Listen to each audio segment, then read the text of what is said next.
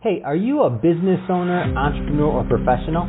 If so, we want you to apply to be a featured guest on our show. My name is Adam Torres, and I host the Mission Matters series of podcasts. I've recorded over 3,000 episodes, and we are just getting started. How do you know if you'd be a good guest to be on the show? Well, only one way to find out, and that's to apply, but I'm going to let you in on a little secret.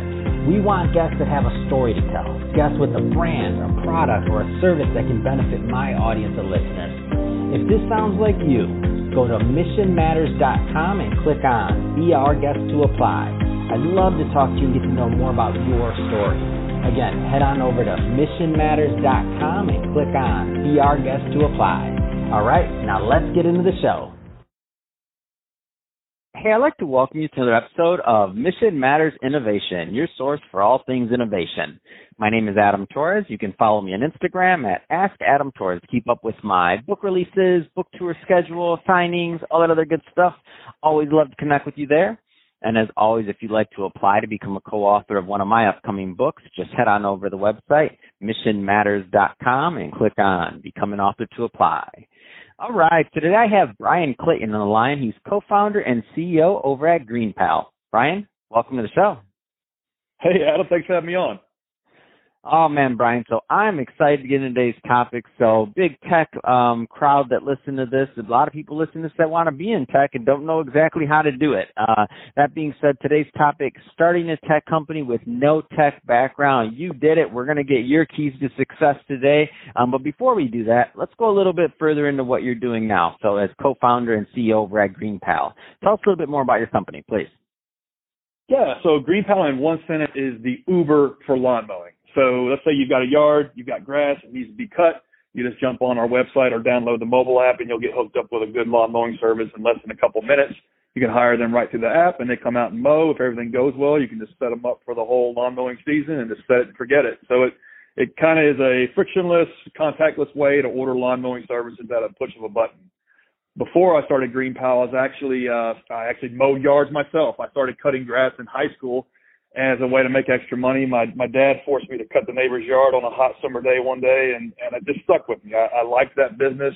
I by the end of that first summer, I had a handful of customers, and I just kept cutting grass all through high school and all through college. By the time I was 25 years old, I had a good little business going with 30 or 40 employees. Over a 15-year period of time, I grew that company to over $10 million a year in revenue, over 150 people. And in 2013, that landscaping company was acquired by one of the largest landscaping businesses in the country. And so growing that business from 0 to 10 million, I learned a lot about business, how to grow and scale a team, how to build a sales process, and all sorts of things through trial and error. And I learned the landscaping business very well. And after I sold it, I kind of got bored and I wanted to start my second business and I wanted to get back in the ring. And the idea for GreenPal came to me just because I saw how difficult it was for homeowners to find the best fit lawn mowing service at the best price without having to make 100 phone calls. And so I recruited two co-founders and we started working on GreenPal. And so I had to make the transition from a traditional hand-to-hand combat in the trenches style of business that I was doing for 15 years to a strictly tech startup, a tech-enabled marketplace. And that was a process. That was a process for me to teach myself the skills I needed and for my co-founders to do the same. And it was daunting. It was hard, but I'm glad that I did it because starting this company is what's forced me to become smarter and acquire these skills. Man, that's awesome. What a story. And I'm guessing when your dad made you mow that first neighbor's lawn, he had no idea what you were going to do with it, huh? Yeah, he just wanted to get me off the couch and quit playing Mario Kart. And thank God he did, because man, I don't know what I would have ended up doing if he hadn't forced me to go cut the neighbor's grass. Man, that's an absolutely amazing story, and so thank you for sharing that. Had to give Dad a shout out on that one. That's funny. So let's dive further into today's topic. So now, and you kind of gave us some of the backstory, which is great. So you built a big company. You were obviously operating it. You sold it.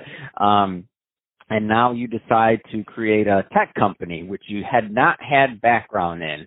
So not an easy thing to do. There's a lot of people listening right now that have a background, or some that don't, and they're like, I have some ideas too. I want to do some things too. I mean, what was your secret? Because this is not an easy thing to do. And if I may, I'm not claiming I know the most about mowing lawns, but I would argue that that's not a highly technical business in terms of like the day-to-day process. I mean, like when you're going out to do it. I mean, I'm sure it is. I don't want to overspeak on that because I don't know. But it's not like you're a software engineer, and you don't. So it's something completely different languages. So how did you do this, man? This is a great story. Yeah, the two different worlds, that for sure. And it was my naivete that got me started. I didn't realize how difficult the technological side of it was going to be. I didn't really understand. I didn't know what I didn't know. And so, I get a lot of folks, I do some mentoring where I live in Nashville for free for business owners and new entrepreneurs, and everybody's got an app idea. I want to start an app for this, but they don't have any technical background. And so they don't really know, can they learn the technical skills to pull this kind of thing off? And the answer is yes, the short answer.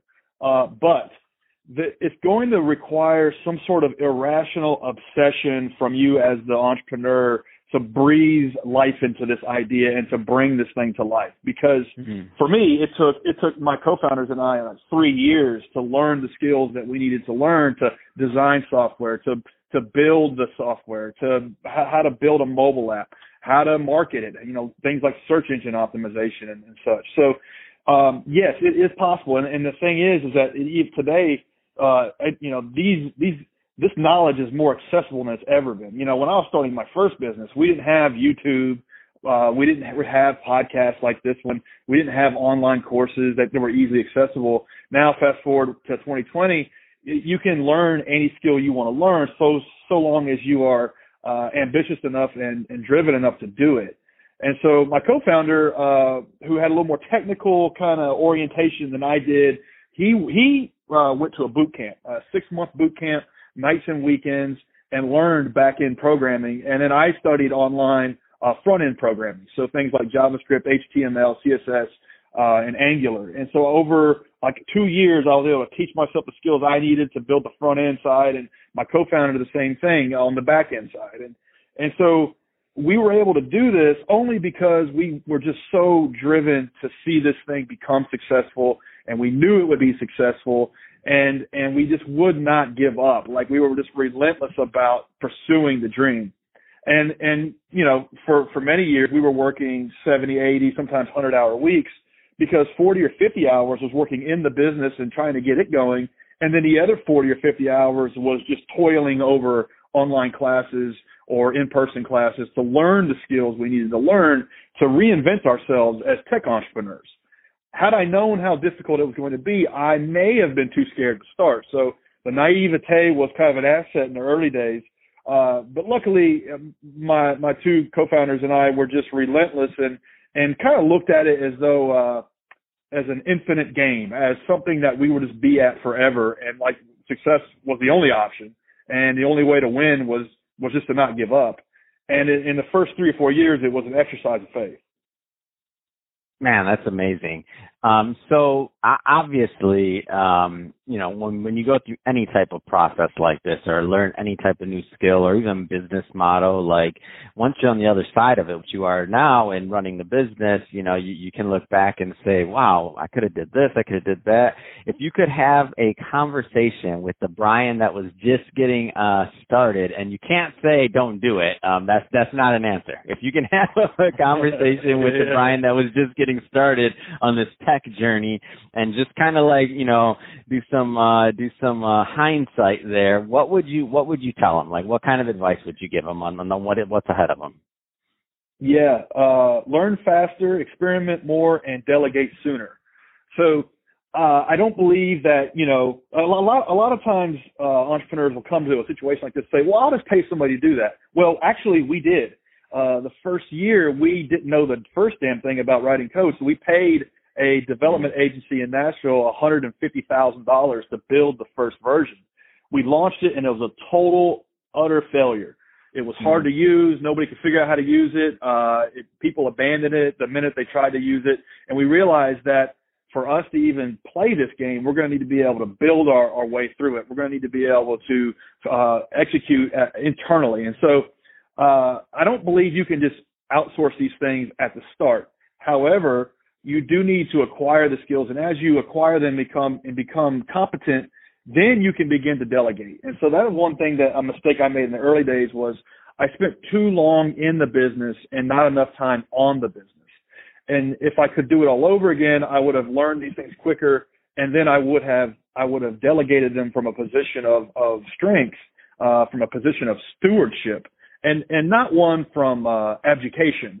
So when we first launched the first version and we paid that development shop $150,000, it was we were like abdicating it. Like we didn't know how to do any of it. We didn't stand it. Like, here, you guys handle it. And that's why it failed.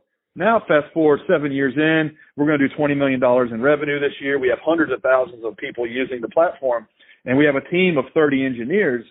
We're able to delegate these tasks and build out the product from a position of authority and strength because we've done it ourselves. It's really hard to delegate something that you don't know how to do and you've never done yourself. Man, I can relate to that so much, and I feel like every entrepreneur that's built anything like that they're not just let's just say that they're not looking to try and just get out of and sell in a couple of years and you know put the cogs together, so to speak. Which I'm not talking about that model. Meaning, I much respect to people that do that. They create a lot of value in the market, but we're not talking about a SaaS product that you're looking to turn around in like 3 years or 4 years. Right. We're talking about something that, like, you built your last business. You were in the business working it. So for somebody that's in the business working it, like, I can completely relate. I'm like, I couldn't have built this media company if I hadn't done the stuff myself. I couldn't, like, editing, all these other things, content, this, that. I had to, like, pay those dues and do it. I couldn't just outsource that, even if I had infinite money, to some creative agency and say, oh, make this, and this is what I want to do. Because I don't even know what I want at that point, right? Like, you don't even know what Absolutely. you want. You're like, I want to make the Uber of lawn. I'm picturing this conversation when you know nothing about technology, and you're like, I want to make the Uber of lawn care. Do it.